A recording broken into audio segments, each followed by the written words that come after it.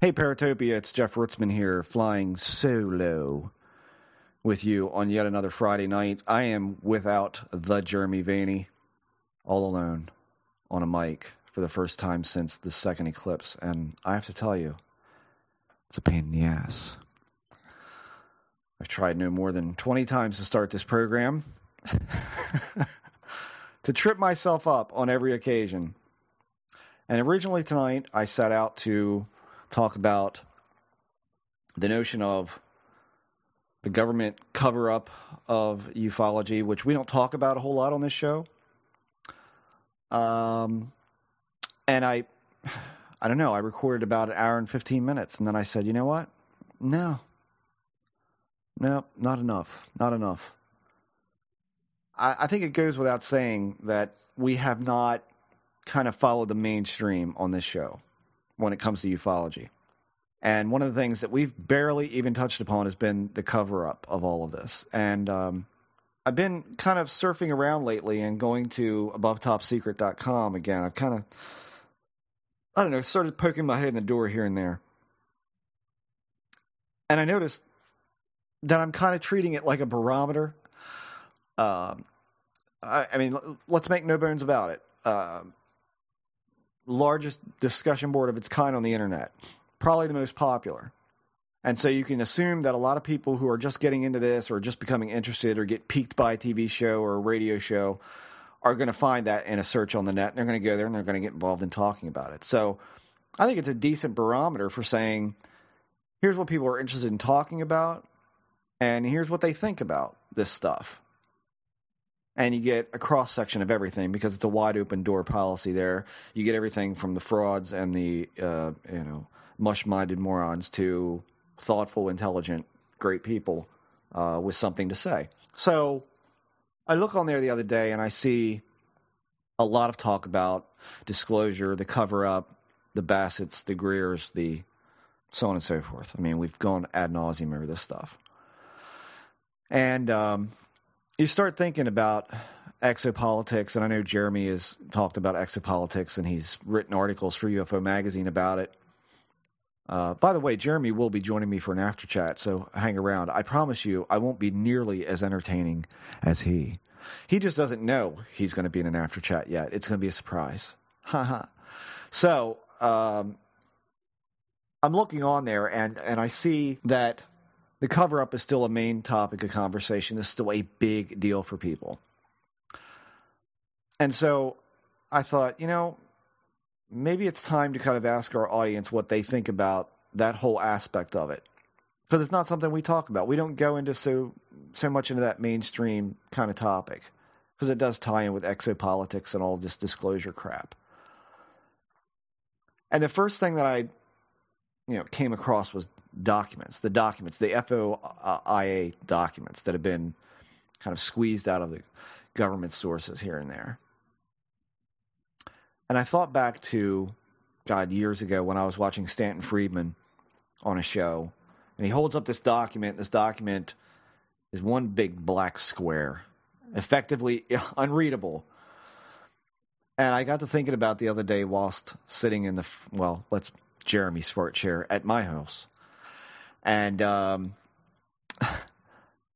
I thought, if I was petitioned by the listenership of this show, disclose where you live, how much money you make, and what kind of car you drive, and I had the option to censor it, I would draw black lines through everything. And so, if I was somehow mandated that I had to turn over some kind of documentation to you because you requested it, but then effectively made it not readable, what would be the point in sending it to you? In other words, when you see a blanked out document from the government in response to a question about UFOs and what do you know about this event or that event or the whole thing, and you get a blacked out document like that, or even these ones where everything but the most mundane stuff is blacked out. What use is that? I don't know. I almost look at that as like, what's the dog and pony show for? Why don't you just say, we don't have anything? They send you a blacked out document. For what purpose? That doesn't make a whole lot of sense to me. If it's blanked out and making it effectively unreadable, why are you sending it? Why not just easily say, why not save the stamp and say, we don't have anything? No, they send you this showboat document of blacked out lines, which everybody reads between and says, underneath that thin layer of carbon is the answers we want, and they won't give it to us. What if you could effectively lift up that little and just take a peek underneath there? Would there actually be anything there? And if there was, would it have anything to do about UFOs? Likely, if there's anything there at all, likely it would have to do with covering up a black project of some sort. That's my feeling. I'm curious what you guys think about that portion, the documents, because this is a big, big thing in the whole cover-up conspiracy thing. Then you have this whole other part, which is the secret sources and secret leaks that happen. And I think a lot of UFO researchers out there these days, and I'm not picking on him, but I mean, Rich Dolan comes to mind, that I often hear Rich say, my sources say, or, he puts these forth as, these are people on the inside that have confided in him to keep their identity secret, but they want to divulge something. My question is, number one, why? My question number two is, why would a UFO researcher believe them? You're talking about someone who is or was on the quote-unquote inside of this alleged cover-up. They were a part of it, and now they're coming clean. My question is, if, as the mainstream believes, this is as complex and as deep-rooted as they say, what reason would we have to believe these people? These unnamed sources. Why would any researcher say, my unnamed source says, and I trust him? Why would you put faith in someone like that who was, for all intent and purposes, involved at one point or another?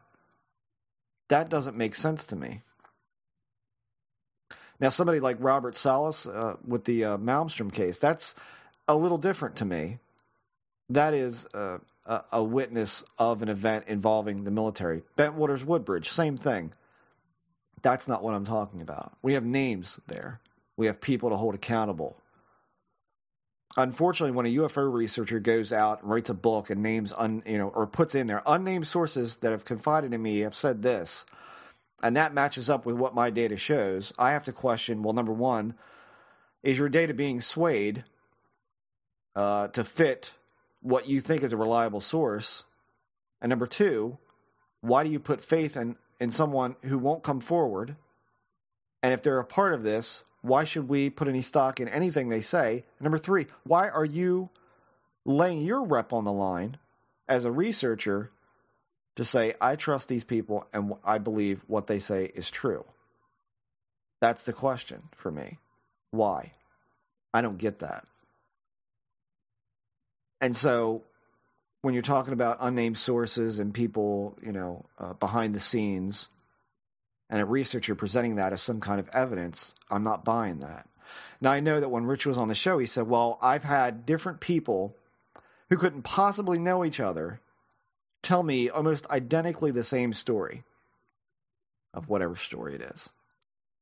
And again, if this is as deep and far-reaching as they claim, does it not make sense that if it's even compartmentalized, even if these two people truly don't know each other, is it such a stretch to say that they've been given the same debriefing document that says, here's what you're to say if you're ever approached by this or you ever find yourself in this situation?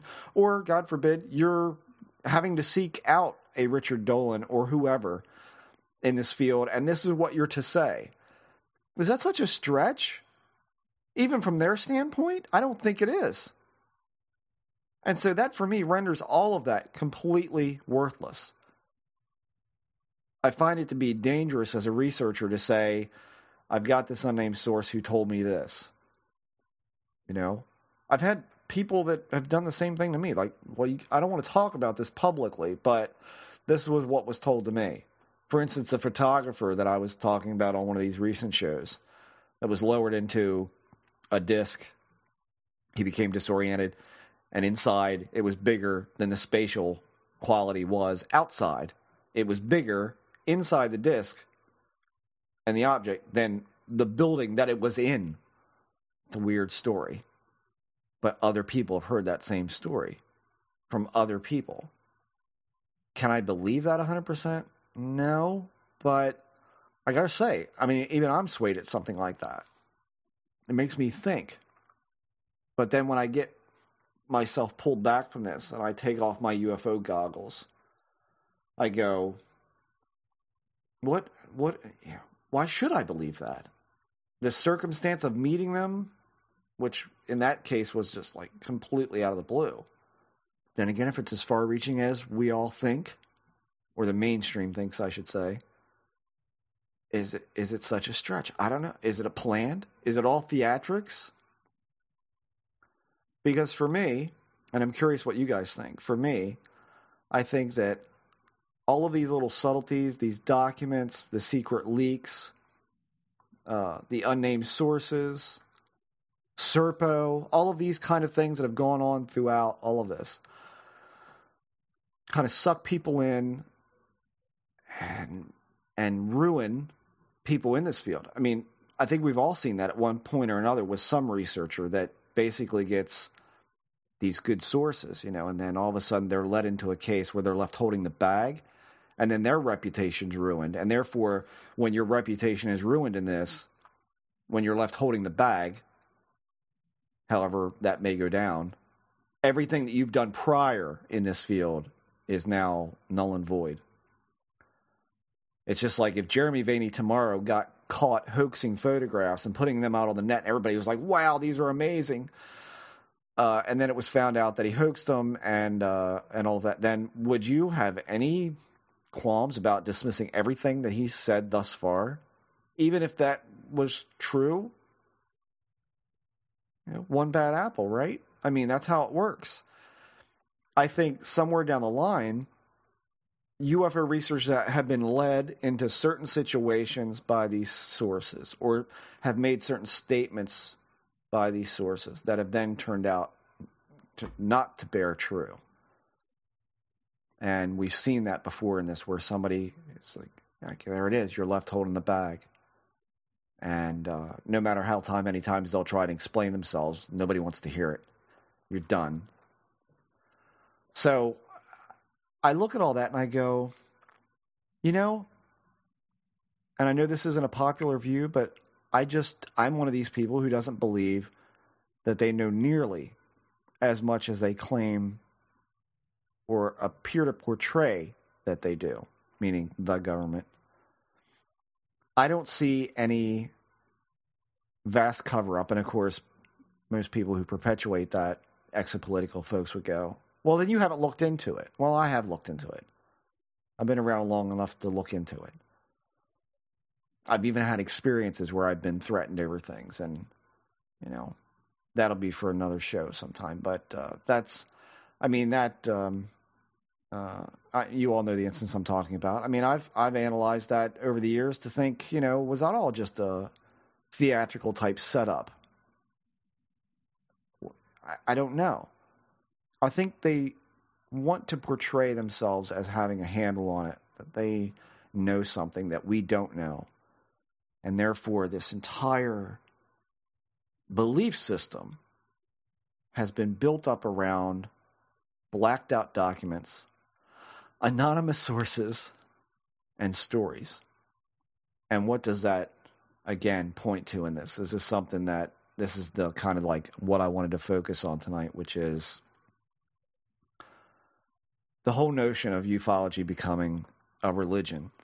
Jeremy and I have said enough times on this show that ufology has consistently taken a downturn over the past 10 years, but I think it's never been more evident than right now.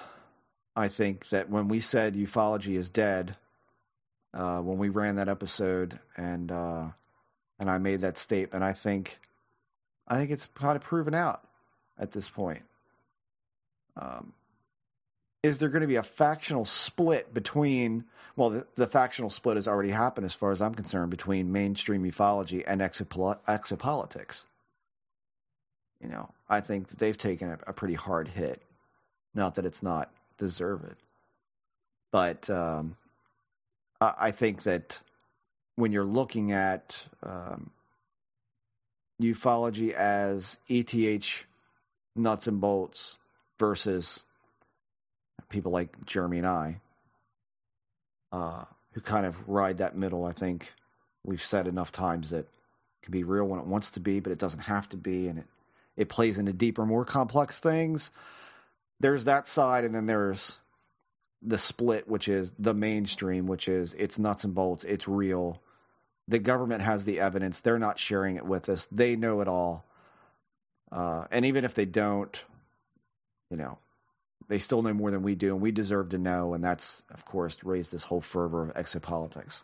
So, what do you do with that? There's not much you can do as a researcher, or even somebody who wants to discuss this. There's not a whole lot you can do when the louder voice is one of what I consider to be lunacy. It's become a belief system for so many people. And there was a thread this week on Above Top Secret by a gent out of Scotland who wrote a thread called that abductee threads are liars, or something to that effect, effectually saying in his first post that all these people coming on to Above Top Secret who are, you know, talking about or giving accounts of alien abduction and their abduction experiences are likely liars. They're lying. Yeah, in some rare cases, he believes it might have been hallucinations or drugs or emotional problems, mental states. But by and large, they're lying because there's no evidence. You know, when you see a post like that, I think if you're like me, the first thing you do is you get aggravated. But then you take a step back and you go, well, this almost, and I actually wrote this in the thread. I said, you know, this kind of thing is almost, it's a bait. It's a bait because this person wants attention for an unpopular view on a popular message board that views these things in a positive way. And so to throw a monkey wrench in that from afar with an anonymous name is going to get you attention. It's going to, some people thrive on negative attention. We've mentioned that before. I think that's what this was. And then later on in the thread, he even made a point to say, when people were saying he was arrogant and he was opinionated, he says, that's right, I'm arrogant. You know, and so I said, you know, the fact that somebody is willing to go on a message board and say that they're arrogant kind of, I don't know, kind of speaks to the answer to the equation here, which is that this was done for attention and just to cause a stir. But it also bears out to the fundamentalist skeptic kind of bend, which is, if it doesn't fit into my evidential belief system or what I would consider proof, everybody's lying. So there's your extreme case of someone who refuses to acknowledge the deeper aspects of this. I mean, obviously, let's not pick on this guy from Scotland too much because it seems pretty evident that he hasn't looked into this phenomena with any depth. He's looked at the surface level of, you know, he mentioned probes, anal probes and all this. I mean, all that crap notwithstanding, we're talking about he's likely listened to a lot of people with regression hypnotherapy and the stuff you see on TV and all of that. I mean, come on. In any depth, it's clear he hasn't looked into this because he's not speaking the language that we've been talking about here, which is those deeper aspects.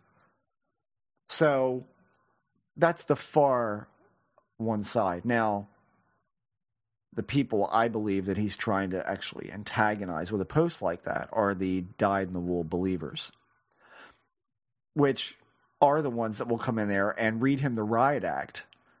That thread at present moment is shut down by the moderators because people became so incensed at what he was saying. And of course, he's loving this. He's sitting back laughing about it. But, I mean, here I am. I'm a guy who's had some pretty weird shit. And I can see right through it. I'm just like, yeah, well, he's just looking to get a rise out of people.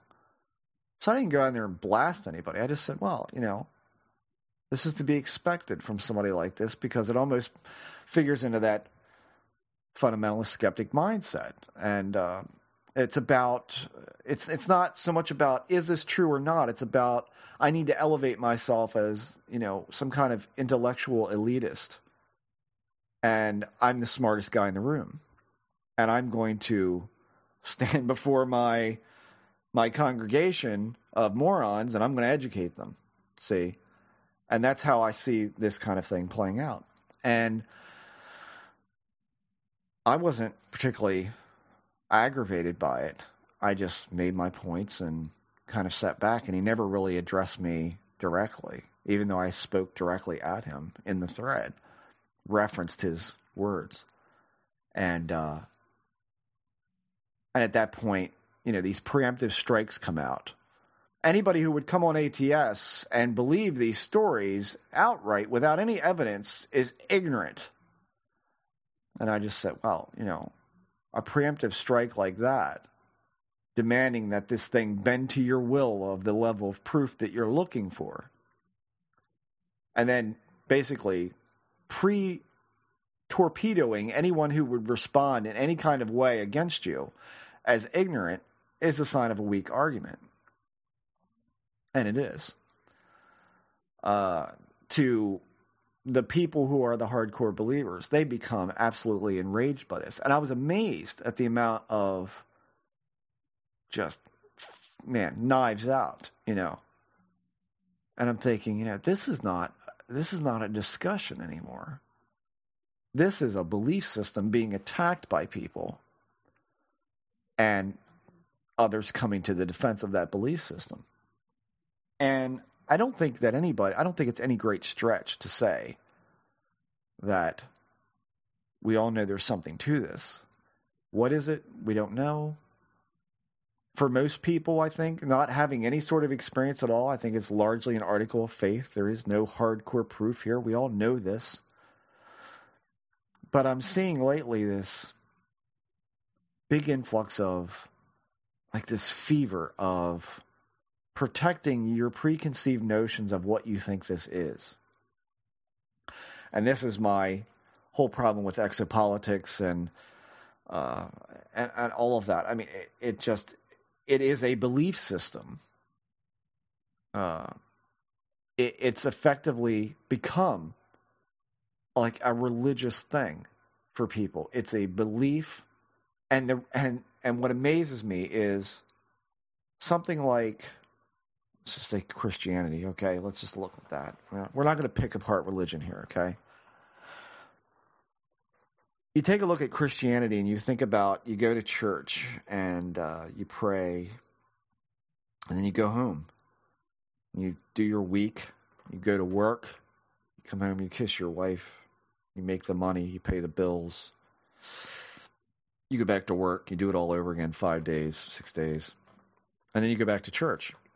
And you sit and you pray. And it's very detached, at least to my view. It's a very detached thing. You're not actually involved in anything. You're involved in a relationship with your God. But it's detached. And I think what ufology presents for some people looking for that involvement is that, number one, the phenomena will respond to you. It will respond to you. We've talked about this. And I feel very strongly about that.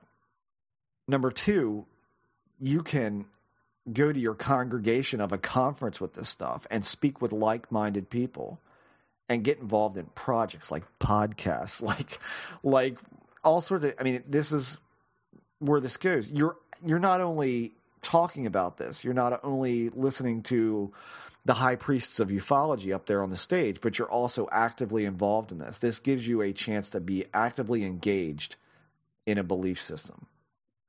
Both act the same way. There is no tangible proof. We're not going to ignore that as people who believe there's something going on here. But I like to think this audience knows or sees the deeper points that we've been bringing up and has always seen them. And I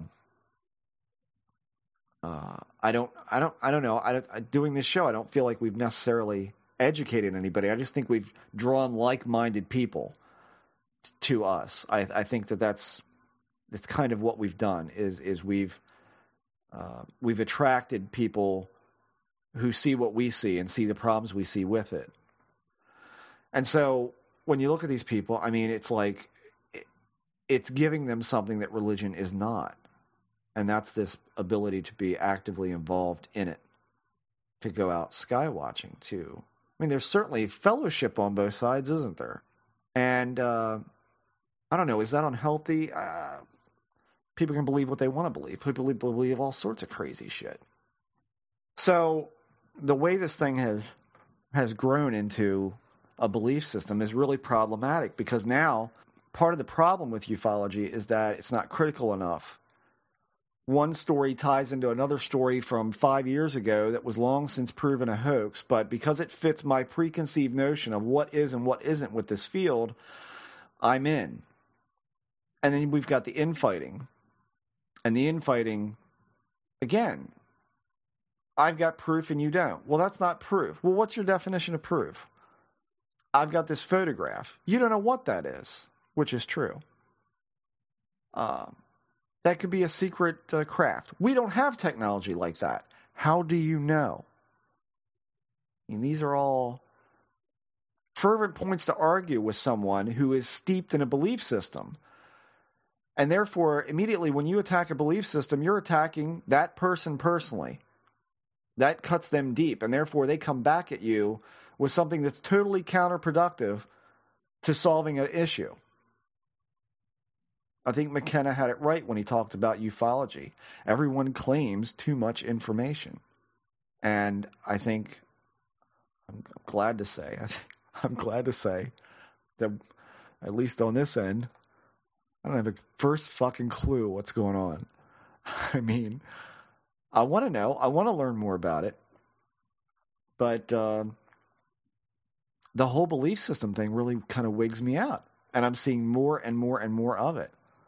The one thing that you can say about, at least look at the exopolitics thing again. I mean, unfortunately, this sort of thing is what gets the mainstream attention. And I mean that in a media sense. I mean, it also gets that. I mean, people like us aren't getting a lot of attention because we're not playing into, I don't know, do you all ever see ufology as kind of like a good old boys club? In a way. Jeremy and I talked about this week. I very much do see that. I mean, believe me, we've got a great audience. We've got a huge audience. And I'm amazed by that. But what kind of confounds me is that, I don't know, that a lot of what we do here never seems to make it out to the mainstream. Like Emma Woods, I've been looking on ATS and I haven't seen anything about it. One mention on one post somewhere. It's like that story's never been broken out beyond our borders.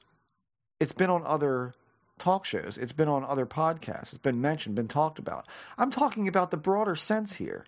I mean, to access a bigger audience, I guess is what I'm saying. To get your views kind of jammed into that mainstream, which, should get a lot more people thinking. I'm always of the opinion the more heads you can get on this, the better off you'll be. To try and do that when you're when you're being ignored because you're rocking the boat too much, that's a problem. This all feeds into the same issue of a belief system. Whether that belief system is garnered around capital gains, popularity, ego, or genuine desire to want to know more. I mean, it doesn't matter. Any way that you cut it, you're butting heads up against this belief system. Another thing that comes up a lot on ATS is, in fact, it's been just recently that apparently they've enacted a policy, and we're going to talk about this, the UFO and alien section. They've enacted a policy essentially that if you were to go on there and talk about an abduction experience, that will no longer remain in the aliens and UFO section. That will be moved to an area called the gray basket.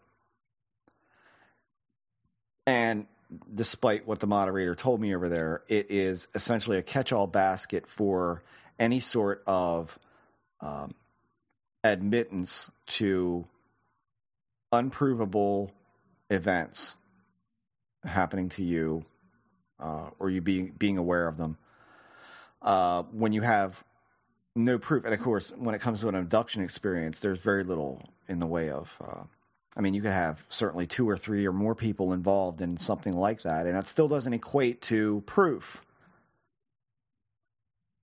They are now not housing those within aliens and UFO section. And that confounds me. I mean, I'm sure that was a decision by somebody moderating that, but I mean, I can tell from a couple of members that it's really pissed them off. And I come in with this unpopular view, I guess, by this moderator, because one of my threads was actually moved there. And I thought, well, that's weird. That thread's been around for like 4 years and it's still up on, I came on there after not being on for a while and said, wow, somebody's still asking me questions. I'm like, I haven't even been here to read them. And I responded to a couple, and then it got moved. And I thought, well, what the hell happened to that thread? And it got put in this basket. And I said, well, wait a minute. You're saying that if a story can't be verified in any tangible way and there's no evidence, then it gets moved to a gray basket. What about every UFO sighting that isn't accompanied by pictures or radar or video or whatever? Shouldn't that be in the gray basket too? I mean, really? I don't get it. I don't get that. And so now that is being definitively separated from a UFO sighting that has zero evidence as well, is nothing but a story or an admittance of an extraordinary event. How's that work? And it wouldn't bother me if it wasn't ATS. I've been around there for a long time, and I've got a lot of fond memories of it, and I've got a lot of aggravated memories of it, but either way, that's kind of like been my second home on the net. And I see this going on there, and I'm thinking, man, what is going on with this field? Not that they're indicative of everything that's going on, but it's more just nonsense to me. I just really don't understand what's going on. Where else would you talk about an alien experience except the UFOs and aliens section? I mean, what sense does that make? I don't say that figures into this whole belief system thematic through this show, but I wanted to mention that because I really just kind of like cocked my head like a dog at that. But, getting back to this whole belief system thing, this is the reason for all of the infighting, all of the nonsense that people believe. I mean, when you've got someone out there that wants so desperately to believe in something like this and feels that they can be ultimately involved in it and is largely an article of faith, and then you start bringing subjects into it like marginality and anti-structure. I mean, they don't know where to go with this.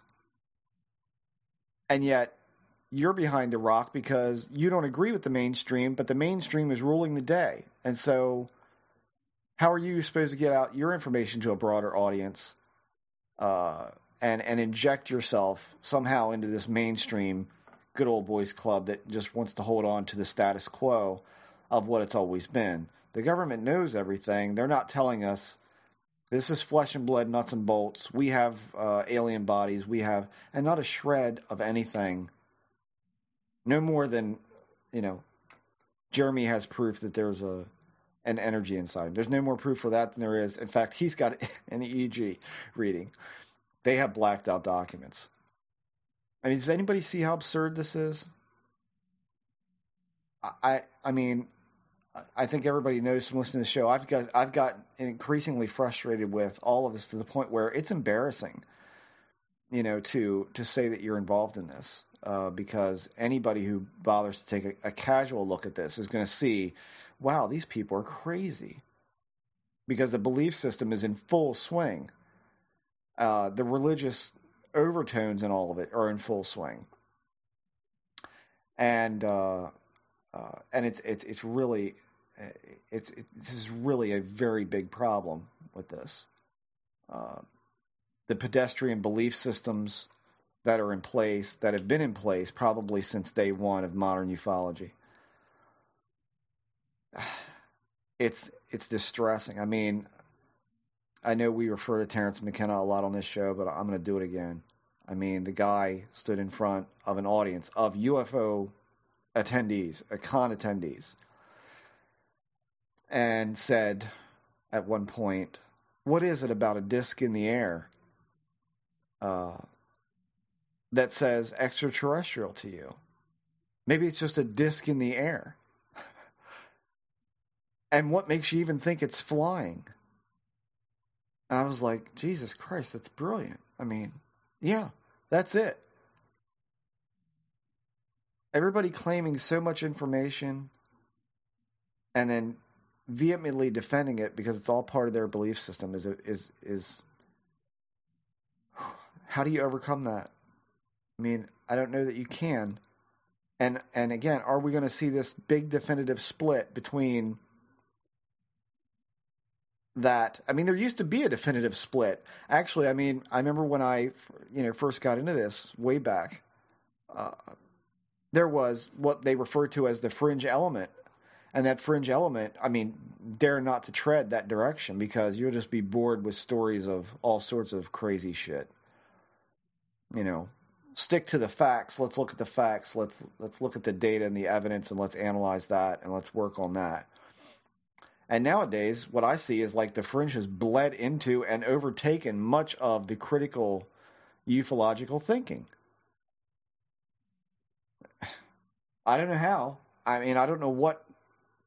I don't know if it's because of the popularity of the paranormal lately. I mean, we've talked about how the popularity of all this has soared through the roof. I mean, how many shows does one have to have on TV about the paranormal? I mean, there for a while it was ridiculous how many were on. So is it just a more influx of more people who just want to believe in something or feel like this is an interesting hobby? I don't know. So I don't know. Are we going to see a big definitive split? I think we are.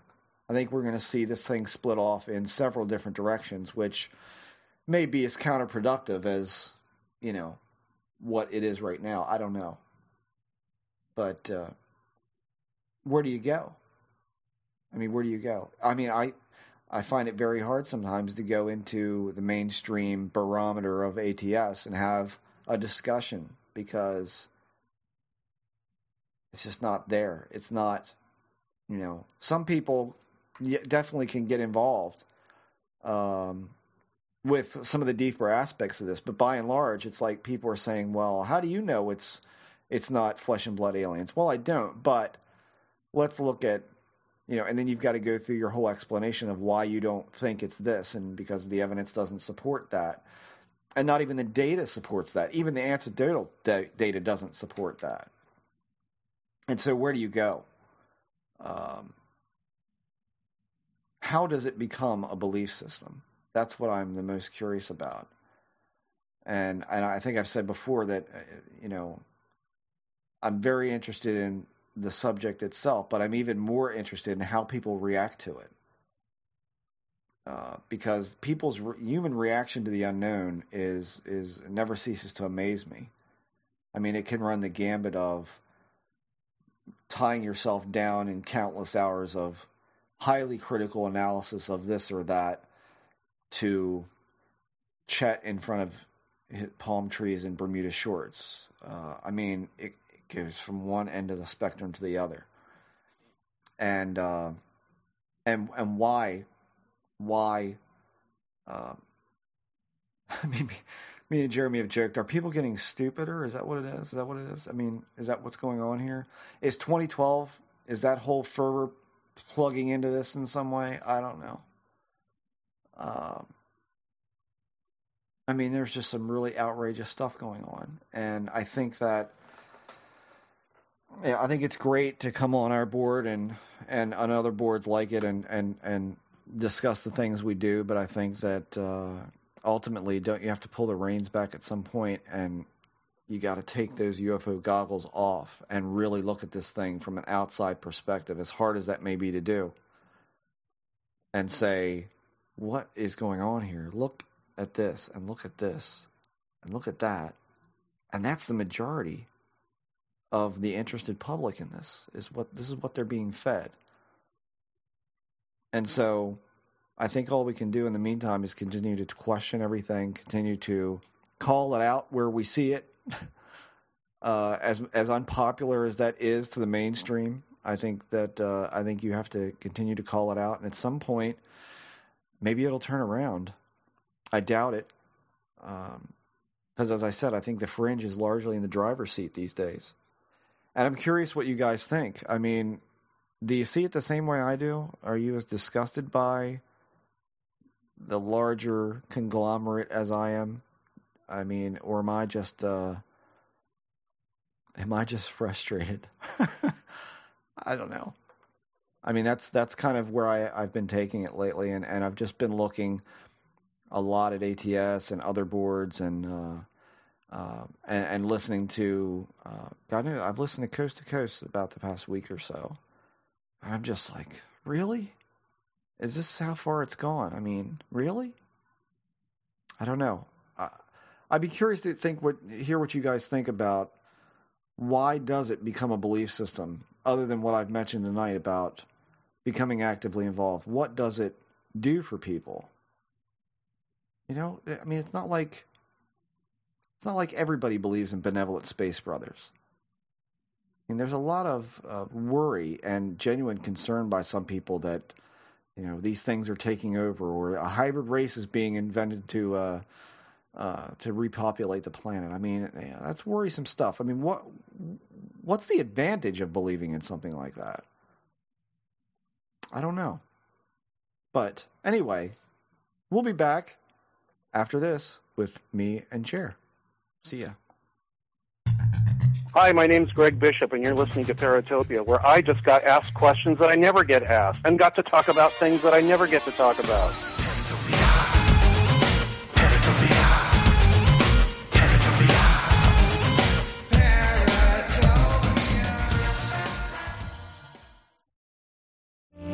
If you record audio for any purpose, chances are you want it to be heard. You want to attract the largest audience possible who can hear your message.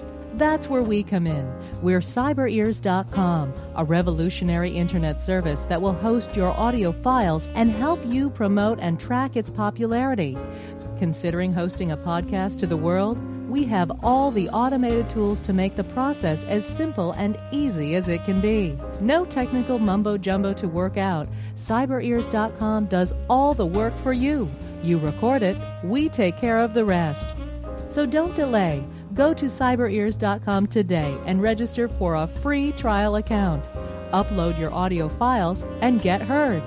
With CyberEars.com, it's your audio on your terms.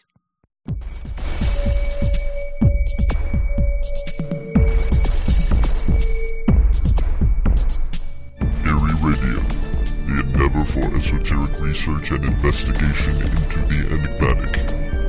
Eerie Radio is a weekly podcast that features interviews with the world's leading paranormal researchers. Download episodes of Eerie Radio from your favorite podcatcher or directly from the show website at www.eerieradio.com. Eerie Radio, Listen, learn, laugh.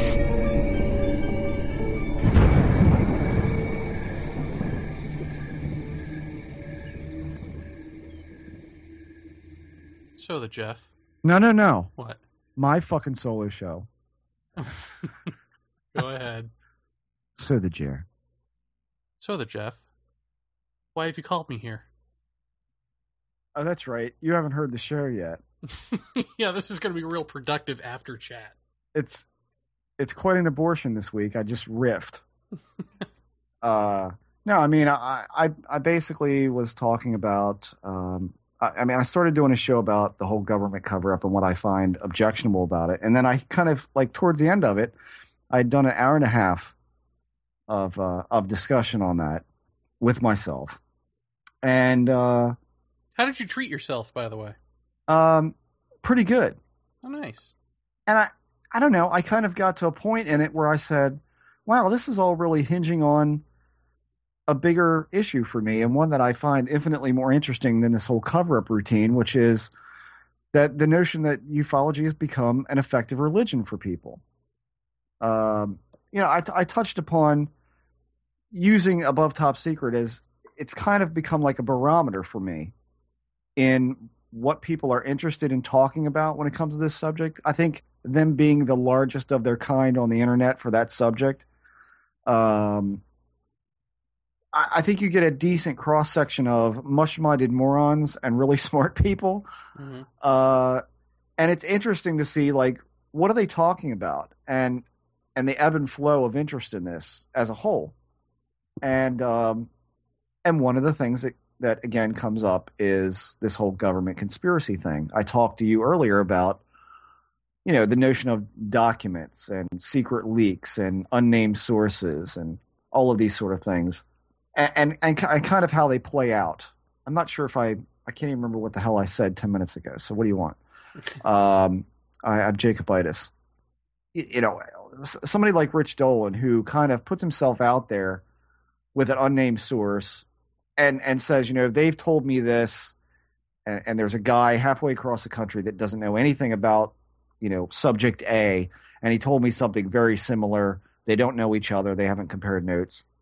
And, kind of my aspect on that is even going from the mainstream viewpoint of how complex and far-reaching this conspiracy or alleged conspiracy is, doesn't it make sense that on some level that if you're going to be talking to UFO researchers as some kind of leak, you've got to have a debriefing paper presented to you in some way? I mean, is that so out of the scope of thought that it still couldn't be part of a cover of something, and therefore putting yourself out on a limb as a researcher saying, I know this guy and I know this guy and I believe they're sincere, and so here it is. I mean, to float yourself out on that, I just find that to be like dangerous. Yeah, well, I mean, you got to think about these people who are coming forward anonymously.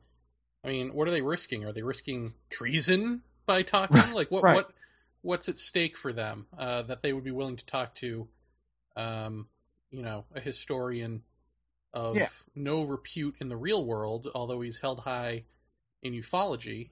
But I mean, nobody in ufology is held high in the real world. So, what would be so important to talk to him about that would be, you'd risk everything, right?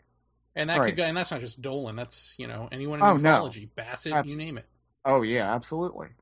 Now, is this stuff that you did put in the show, or is this stuff that you nixed in favor of whatever it is that you put in the show? No, it's still in there. I mean, you can listen to it. It's still in there. No, I mean, I still brought these things up, and because you don't want to just repeat the show in this after chat. No. I mean, I'm curious. I mean, it is hard for you to do without listening to it.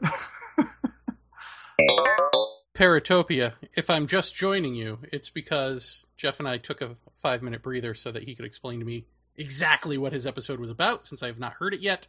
And now that I know, we shall discuss. Right. Go ahead, discuss.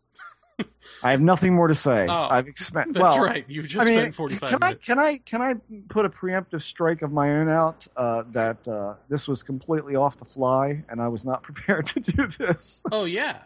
in any way, shape, or form this week? No, in fact, it's like totally at the fly. What is it, 1:08, 1:09 a.m.? Yeah, I called or emailed you yesterday and was like, we had something fall through. We did an episode this week, but let's say we had some audio issues and leave it at that. We had some audio issues. Yeah. So I was like, Jeff, we either have nothing or you do something or we do something. And he said, I'll do it. Yeah. Dummy. But I'm sure whatever you did was brilliant and people will love it. Not because they're prone to love the Jeff Ritzmann. I even said beforehand, I said, Jeremy's not here and I can guarantee I won't be nearly as interesting as him. So, but people might actually agree with what you have to say. Well, so. I mean, it was basically just me talking about, the perspective as of late and commiserating, because ufology does need to be commiserated over a bit lately, I think. Well, let me ask you. So this thread on ATS that got sort of censored and then locked. Yeah. You said that it got heated in there. What was it? I mean, things get heated all the time in forums. What was so bad that they needed to actually lock it and censor things? Well, I mean, that he was so arrogant that he didn't agree. I mean, they don't lock and censor like moon anomalies threads or Richard Hoagland was right threads or right. Insert bullshit here threads. Right. No, this was. To be honest with you, and I mean, I don't mean to defend the guys from Scotland. That's how I kind of like this gent from Scotland. Was it Colin Reed? No, I hope not.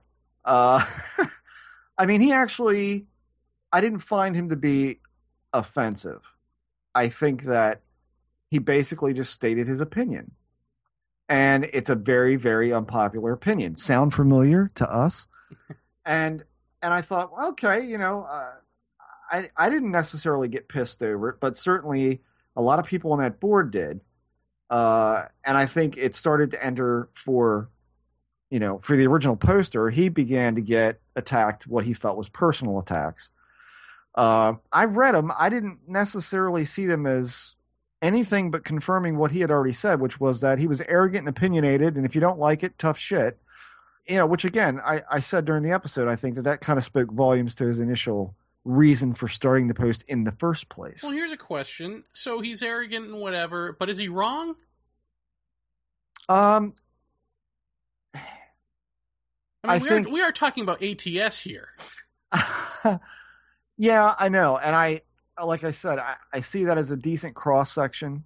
And I do kind of use it as a barometer of sorts.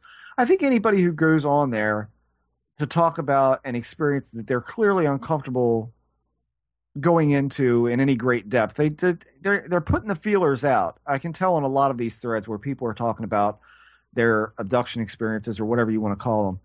They're ready to share it. They want to share it. They want opinions on what happened or what they may say about it. And people genuinely seem to enjoy those. Nobody just walks in, I think, off the street and just immediately posts, I've been abducted and here's my story. These are usually people who've been around for a number of weeks, and then all of a sudden they come out and go, well, yeah, I kind of had this. And everybody's like, really? Do tell more, please. I mean, I did that after being there a couple of years, actually. And that was only at the behest of people asking, what are you so intense about this whole hoax thing? Why do you get so personally insulted by that? And so then I explained why. I think by and large, a decent number of the people on there who have an experience to talk about are being genuine about it. You can immediately tell the ones that are just poking fun or trying to tell a good Serpo story or what have you. They're pretty easy to pick out, at least for me. Do other people pick them out, or do they go on to page after page? So why is it that people are discriminating against those stories, but not against the Serpo type stories? Well, isn't that fascinating? Because I brought up the fact that that now at ATS, and I'm not sure if I've told you this or not, in the alien and UFO section, you can no longer talk about alien experiences. That's right. They will be moved to the gray basket, which is essentially, I read the gray basket. It's a catch-all for every kind of admittance or any sort of, I don't know, anybody who's got a horrid tale to tell but has no proof of it it goes in that form. That's all of them. Right. This is what I said. This is the point I argued. It's like, and believe me, this is not an attack on ATS in any form. It's just, I don't know if it's a moderator issue or what, but I said, what do you do when you have somebody come in that has a sighting and they have no pictures? It's the same thing. What the hell? Well, what do you do if you come in your Serpo and you're like, I'm anonymous and I will only speak to Richard Doty? Right. Yeah. I mean, that'll go on for months in the UFO section. I don't know, man. It just gets more and more absurd. And I came across this, and I only realized this because my own thread got moved. And so here comes a guy in. They shut the thread down because it just got so heated. And I thought, wow, why would they shut that down? This was a really hot thread. And despite that, a lot of people were ignoring what the original poster had said. We started kind of going in another direction with it, almost in a way. But some people kept coming in and chiming in with their little pseudo-personal attacks on the original poster. But what amazed me was not only the level of heat or how aggravated they seemed to be at this poster, but that if they're so worried about everybody being treated kindly, like no personal attacks, well, what could be more of a personal attack than coming on a UFO and aliens message board and calling every experiencer who's admitted a story a liar? Right. Why would you let that stand there? I mean, what is going on? And this is not a finger pointed directly at ATS. This is like all over the place in this field. Well, I don't think they've thought of it that way. I think that's the problem. I mean, it seems to me to be pretty damn obvious. I mean, when you walk into a thread and start it, these people are liars and flatly say that sounds to me like that's a personal attack on people in the forum, and that shouldn't be allowed. But yet they allowed it to continue to the point, knowing it was a firestorm about to happen, and yet it was still allowed to stand there. And despite the fact that it's talking about something that should have been regulated by their rules to the gray basket, but it wasn't. I mean, it's just, I don't know. It's like everything just goes discombobulated when it comes to discussing anything about this stuff. But the level of heat that came off in this thread wasn't that bad, but I suppose bad enough for them to lock it. And then that leads me into the whole discussion of how people are treating this like a religion. And I actually asked our audience at the end of my little spiel, why do we think, I know my reasons for thinking that it's kind of evolved into original and why it's become that for some people. Why do you think it's become that? I think for a good number of reasons.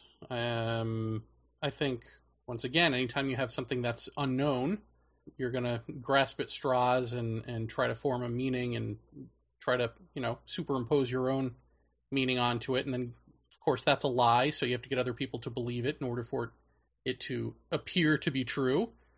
And that's how religions are formed, right? I mean, it's like, I've got this theory of how things work, and I know that it's bullshit unconsciously, and so I've got to attract everyone else to it and then defend it.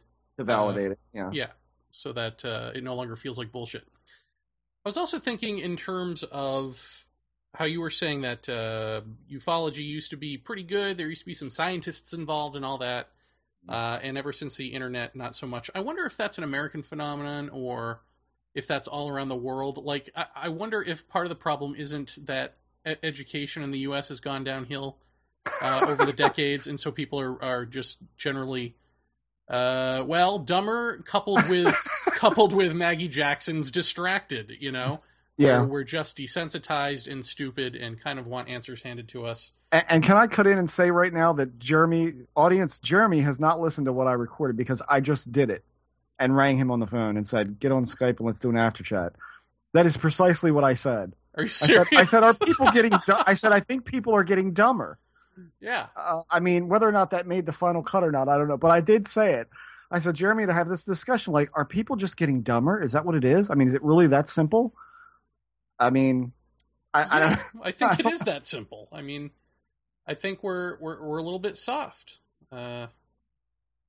You know, I mean, I just think about, like, for instance, the guy seems, in the end, this guy seems nice enough, so I don't want to pick on him too badly, but I'll keep him anonymous, but he's a listener, so maybe he'll know it's him. Someone had invited me to film me in a documentary. Mm-hmm. He was going to fly me out to LA and film me in this documentary, and his emails to me got progressively more and more illiterate to the point where they were almost unintelligible by the end. And let's say his savoir-faire was, I don't know, less than savoir-faire.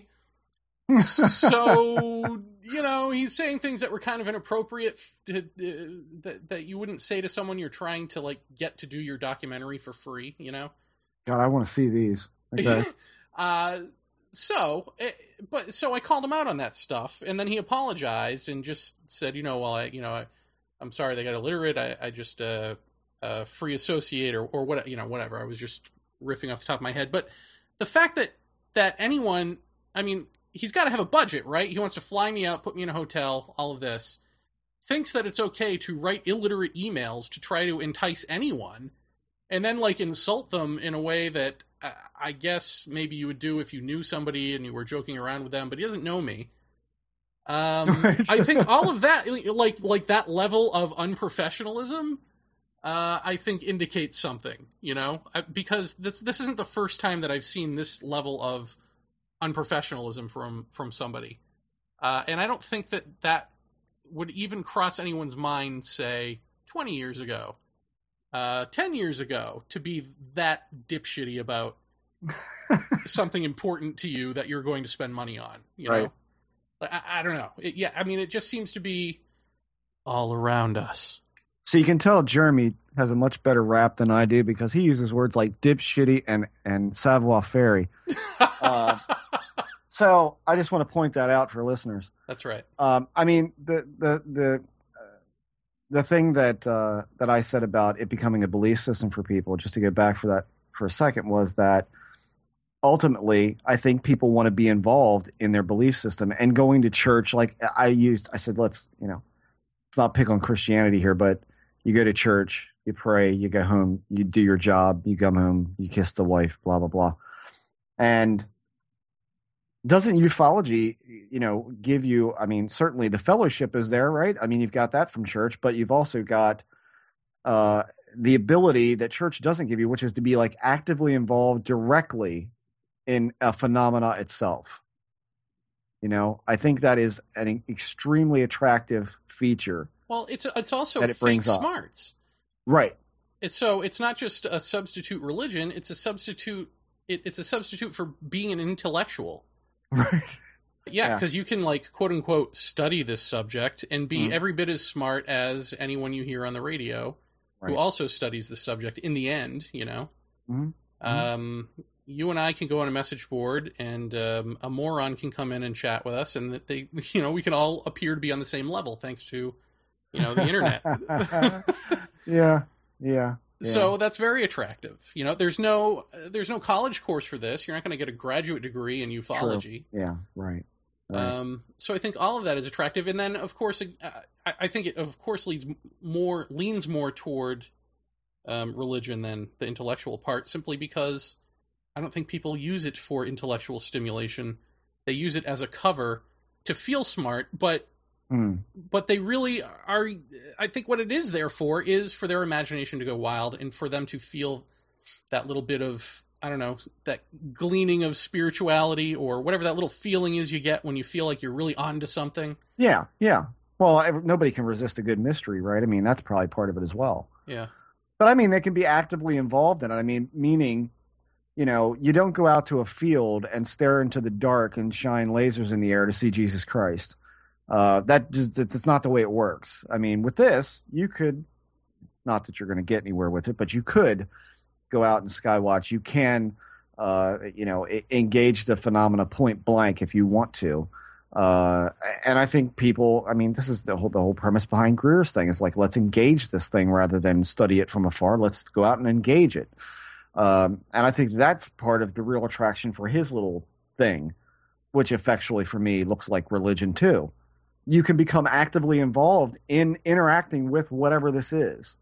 Well, and here's the thing: whether or not you're fooling yourself with it is a whole nother matter. Well, that's just it. But see, you just said whether or not you're fooling yourself. The problem is that most people don't get to that sentence. Right. They don't care if they fool themselves. Right? They love that. That's the D&D factor. They would love to see. They would love nothing more than to see satellites float across the sky and think they're UFOs, and for you to tell them they're satellites will be a huge disappointment or a lie to them. Right. and an attack on their belief system, right? Which are so aggressively defended that, like I said at the end of the thing, it's a big mess, and this is largely the cause of it is because everybody's put their pedestrian notions onto this, developed their own personal belief system around it, effectually acting like a religion, or they get together in bands like exopolitics, like CSETI, like all of these different things, and it effectively becomes, that religion. And then to attack that is not anything to do with the reality of the phenomena or the questionability of it. It has to do with you're attacking me. It's all taken very personally. And so in the end, no real work gets done because everybody's doing nothing but arguing about who's right and who's wrong. When in fact, nobody's right because we don't know what the hell's going on. Well, nobody's right, but some people are wrong. And to be factually accurate is to be the enemy. That's what we're saying here. Well, and you're a snob, you're an asshole, why are you doing this, why are you a debunker? Right, It's like, no, it's actually just a fucking satellite moving across the sky. Right. Just deal with that. And see, listeners, this is what I meant when I said the UFO field effectively acting like a good old boys club. It's like, unless you play nice, you're not, I kind of commiserated, Jero, on the notion of how do you get some of the stuff that we've brought out in this show, like Lilienfeld, like Emma, like that stuff still hasn't really, I feel, crested the absolute big ball mainstream sphere here. And it long should have. Mm-hmm. But I think because that, to question this, to question people in this, to call people out on certain things is to you become the redheaded stepchild. You're disowned and you're ignored. And so how do you present or how do you get to that bigger audience when that bigger audience has already been poisoned against you in some way? That's kind of how I feel these days. Yeah, the audience is part of it, but the people running the show are also the problem. I mean, the thing that the cowards in this field hide behind is we're all in this together. Can't we all just work together? Yes. We all are going after the same goals here. Why don't we all just... Right. I mean, seeing Paula Harris speak was the greatest example of this, where she very clearly put a bunch of, made some outlandish statements about Billy Meyer being real in her presentation. She put up some photos of UFOs and I believe some footage of UFOs that have been long debunked. And after going around and around in circles about it, ultimately said, well, I'm going to leave it in there because it's aesthetically pleasing. It just looks better. So it looks better. Trumps factually accurate information. Right.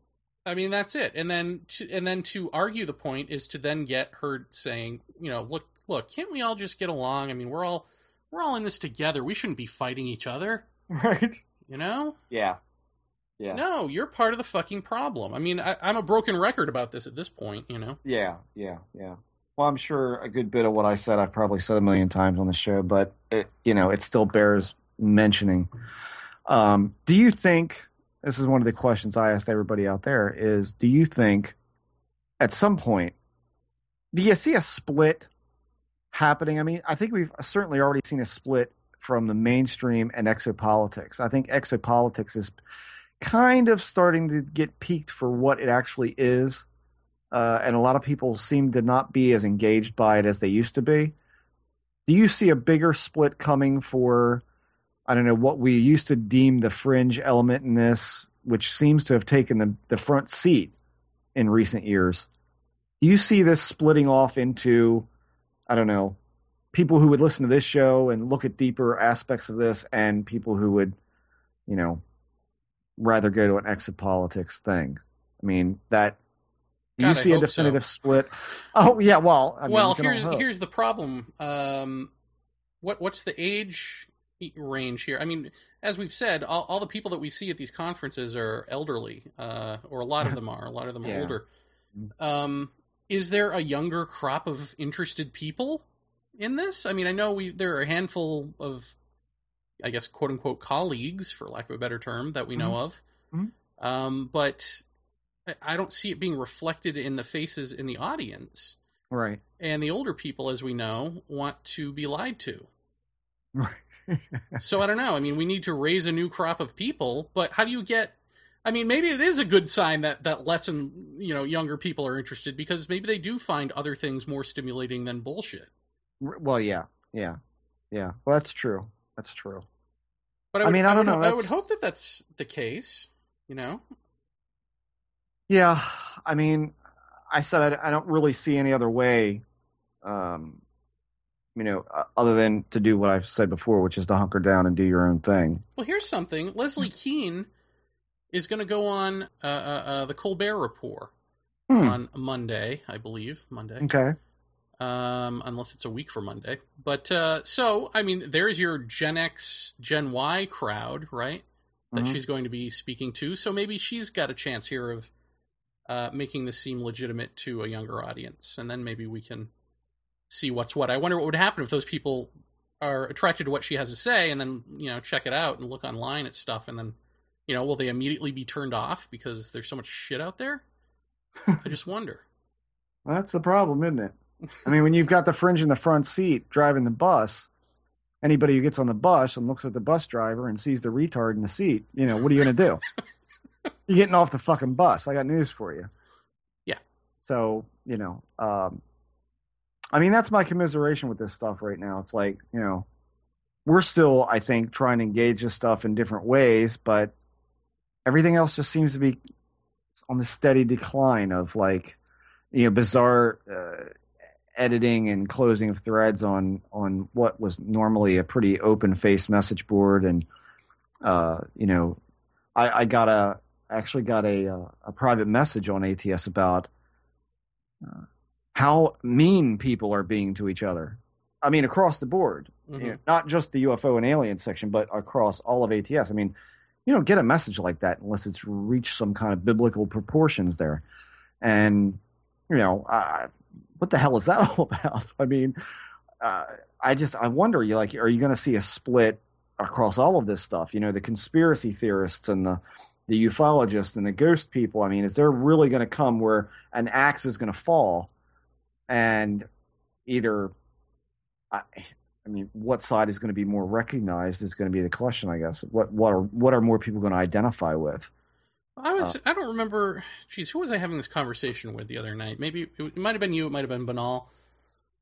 Where I was saying, I kind of hope there isn't disclosure, because if there is disclosure, it's going to be the morons who step up, who are the loudest, because morons are always the loudest. We know that from daytime talk shows and from life. Right.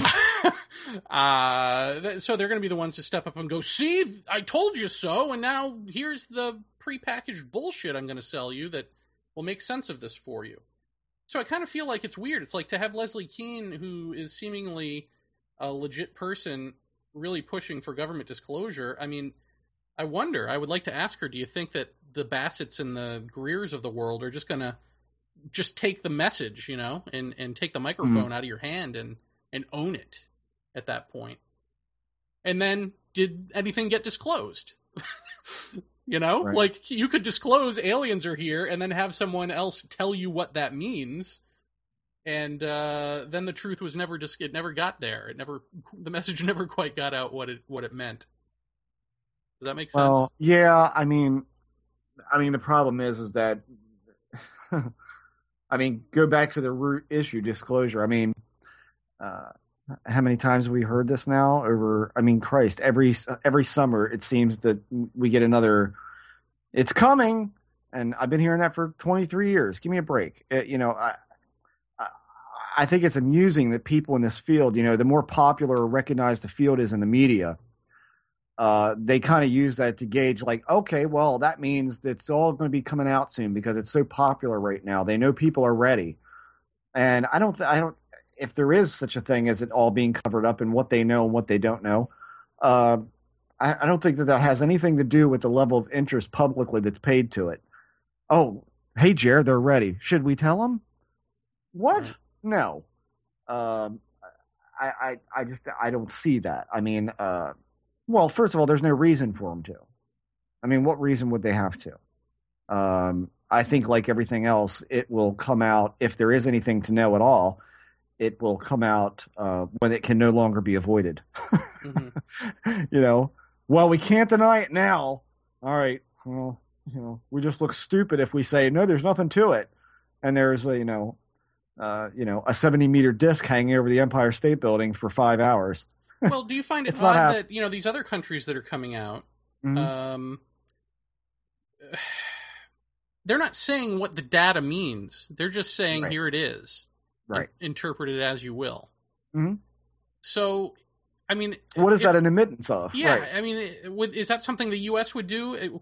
Here's the sad irony. We would be completely satisfied with that. Exopolitics would love nothing more than to just have the admittance that this is going on, here's the data, and now you tell everyone what it means. You know what I mean? Like, Right. they could totally get away with that. Oh, yeah. I mean, they are in other countries. Right. And maybe that's why exopolitics is seemingly growing, or at least they've taken it on tour in Europe. Mm-hmm. And I think Australia, because maybe these European countries are coming out with this stuff. So it's, Right. something they talk about openly, and these guys can sweep in there and make some money. Man, I don't know.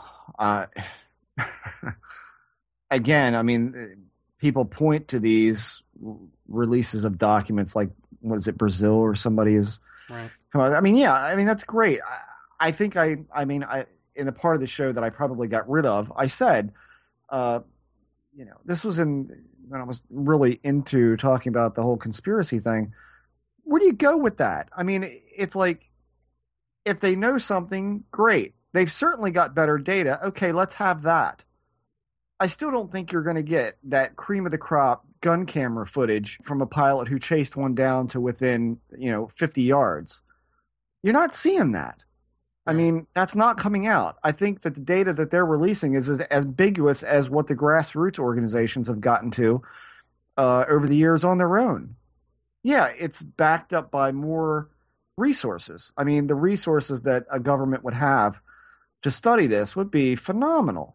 So certainly if there's better data to be had, they would have it if they studied it with their resources. But past that, does that really mean they know anything about what's going on? No, it doesn't. And I think, at least in terms of what you're saying with the foreign countries releasing what they are, that's kind of bearing out. Like, we chased it, we don't know. They're not saying anything about what they think it is. Here's something else, but I'm going to steal from Banal that he had said to me the other day, which is that disclosure, in a way, is about perspective. Mm-hmm. Like, if you were to disclose to your dog, look, you're my pet, I own you, you pretty much are just there for my amusement, the dog could very well turn around and be like, no, you don't get it, dude. You clean my shit, you feed me, and you let me out whenever I need to go out. You're my slave. Right. You can't convince that dog that he's the slave and you're the master. Right. And it's true. So I don't even know, what would the disclosure be in those terms, outside of okay, we know that something is here. Because for all I know, these, if there are aliens who are going, you know what, or crypto-terrestrials or whatever going, don't nuke the Earth. Please take care of it and all that, because it impacts them. Then Right. Our arrogant answer could be, well, you know what? Why don't you clean up our shit? Because it's our place, and we're just not going to do that. Bow before us, alien. Yeah, I mean, the balance of power, obviously we have some power if they're just asking and not taking over and doing it for us, right? Well, you go back to the whole cover-up thing. It's like, would there be a cover-up if the phenomena itself wasn't elusive? Right.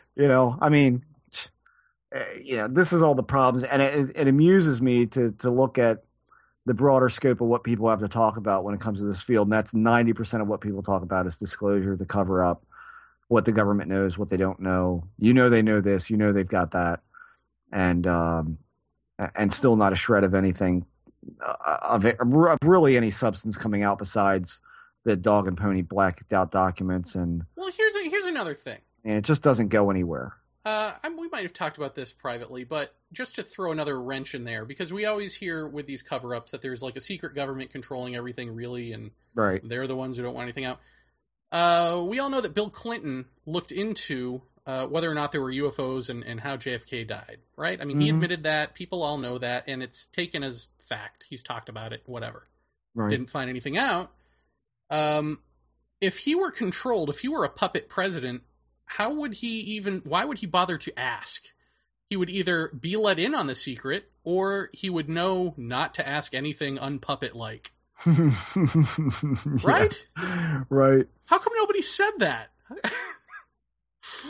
We've got to really, I think we've got to like nail down what is our story that we think is going on. Do we really think that the government is evil and in control, or do we think that anyone who comes out and claims to be a whistleblower anonymously is a good person and not part of that mechanism? I mean, how does that make sense?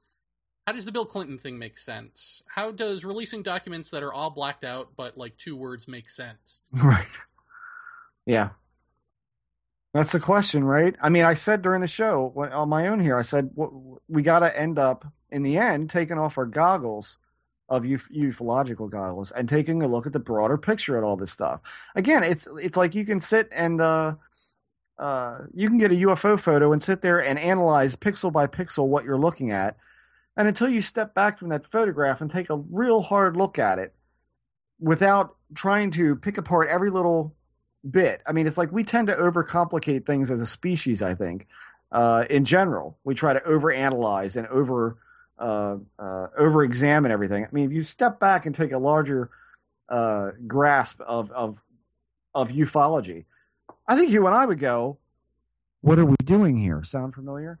I mean, that's it. I mean, and I think at some point you've really, with all of this stuff, with the disclosure, with the cover-up, with all this, you take a step back and look at it and go, "Okay, what do we really have here?"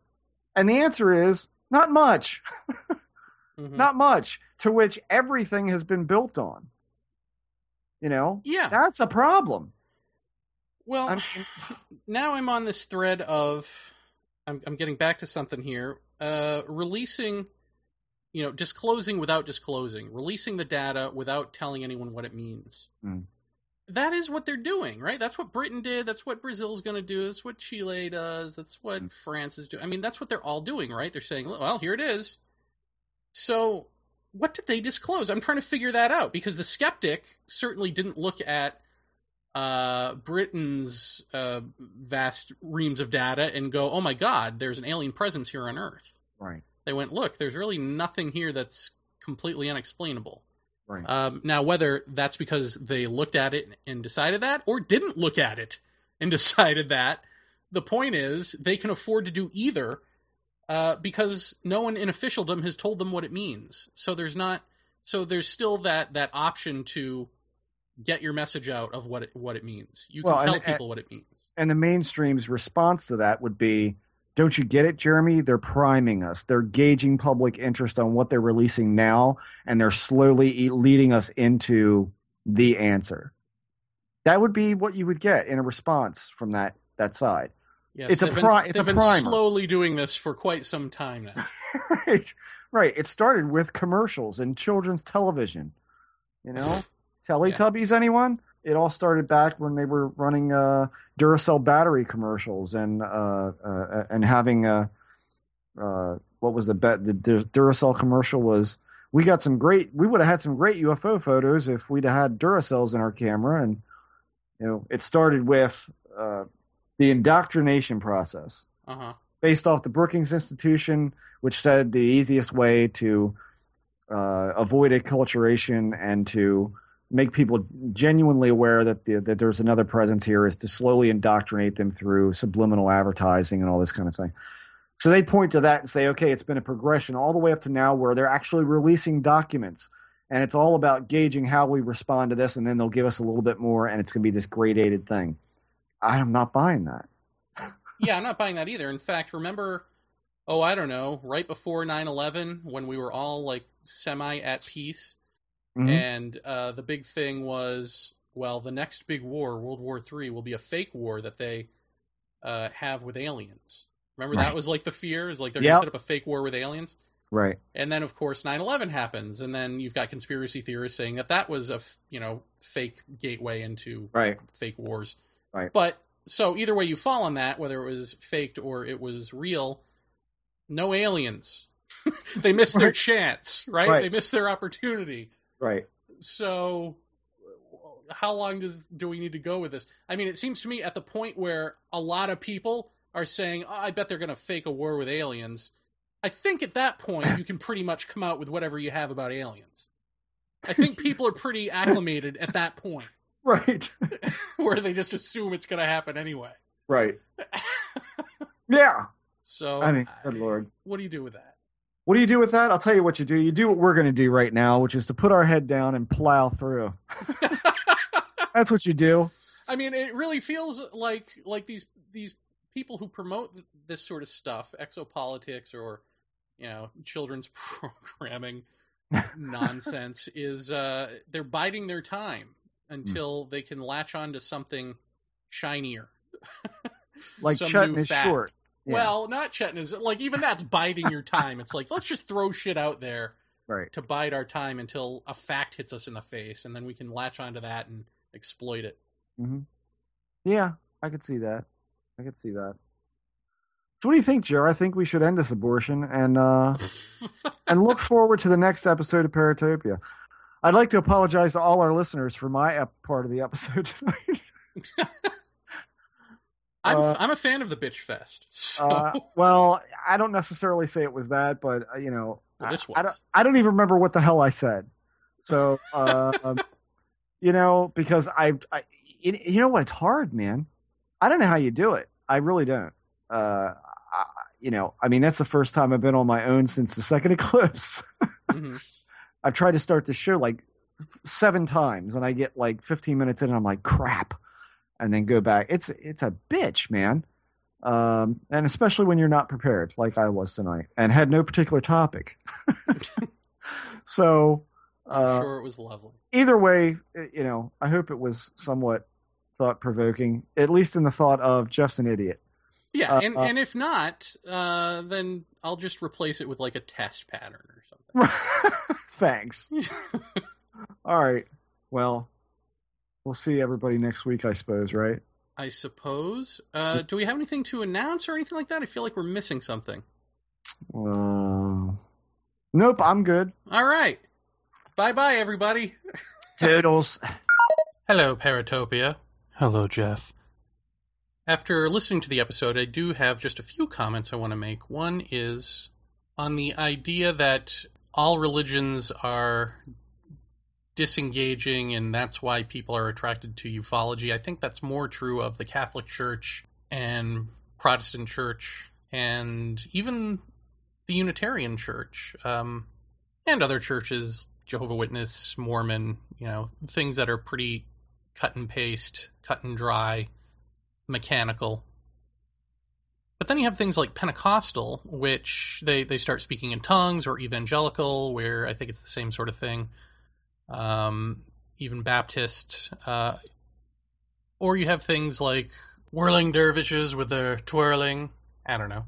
Buddhism or Hinduism, where people meditate and turn inward and engage themselves or engage the rich realms of mind that way. Do we include those? It would be interesting to see maybe, like there's ever going to be a study done. But let's say, for the sake of argument, that somebody did a study on how interest in ufology breaks down along religious lines. It would be interesting to see if the people who have less emotionally engaging and spiritually engaging, if you include talking in tongues and that sort of thing as spiritual, see if those more mechanically minded religious people have a greater attraction to ufology, and also gauge what type of attraction they have. I just think that would be an interesting study. Is it superficial? Is it deep? Is it Dungeons and Dragons? Is it fulfilling? And then a second thing I wanted to address is Jeff's notion that we're not teaching anyone anything. I don't know how you can say that when we've actually gotten feedback from people saying that that's exactly what we're doing. I think where you get pessimistic is in thinking that we're preaching to the choir, and partly that's true, but people are a program already in progress. So those with what we would consider faulty points of view or limited points of view might listen to our show and have their minds changed. That said, a certain type of person is going to be more attracted to our show or less likely to turn it off. But that doesn't mean they're the choir either. That means that they are of like mind, whether they know or care about the paranormal and ufology or not. Type of person who's on the same page as we are mentally, for lack of a better term. But they would be on the same page with us about anything, right? And so if we were to have a conversation about politics, literature, television, music, any of this sort of stuff, we would be able to gauge how right or wrong we are about something in relationship to like-minded people, right? I mean, that's what we do. That's what we know ourselves in relationship to other people.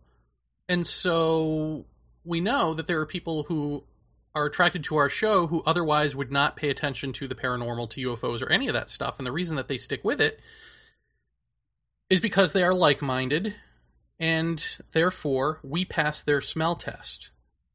If we didn't pass their smell test, they would let us know, or they would shut us off. Does that make sense? If you argue a point in a room full of like-minded people, and they all say you're full of shit, odds are you're full of shit. Because they get where you're coming from, they get what you're saying, but there's a deep fallacy in what you're saying, and they're calling you out on it. But like-minded people who listen to our show are not calling us out on it.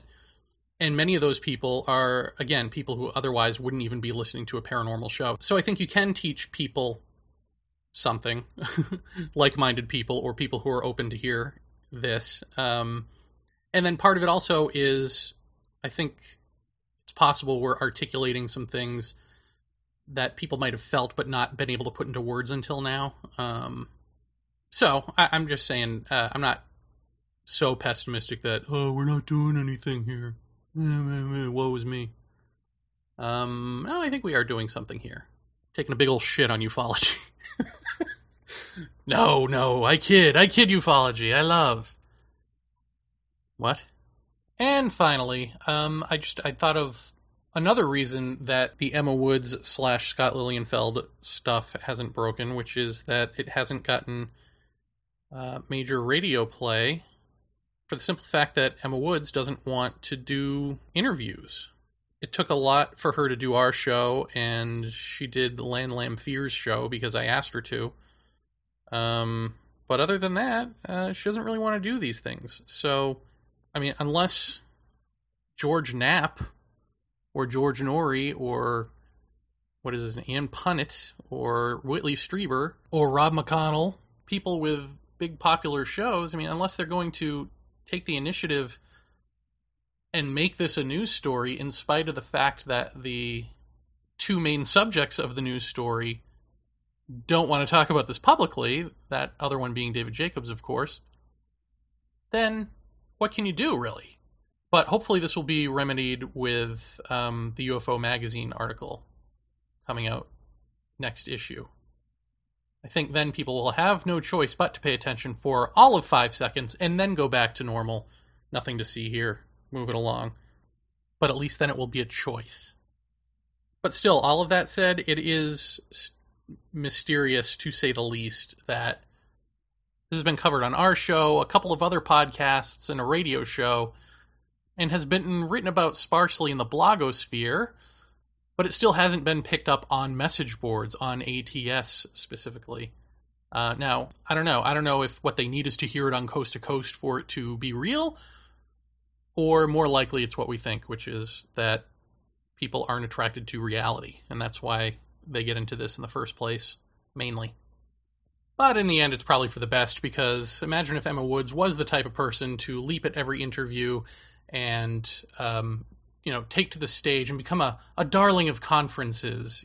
Sooner than later, she would be sucked up by the exopolitical movement, and specifically Greer, who believes all abductions are bullshit because peace, love, blah, blah, blah.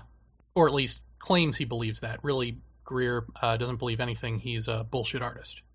Nevertheless, those are just some things that jumped out at me to say on the show here. So, oh, and I should correct one thing. I said Clinton wanted to know the truth about UFOs and JFK. It was specifically Roswell and JFK that he inquired about. So, for those who make distinctions like that, there you go. Anyway, I liked it, Jeff. I did not replace it with a test pattern, and I'm sure the overwhelming majority of our audience is glad for that. So, yay! Yay! Job well done. This special person's getting off the short bus right now.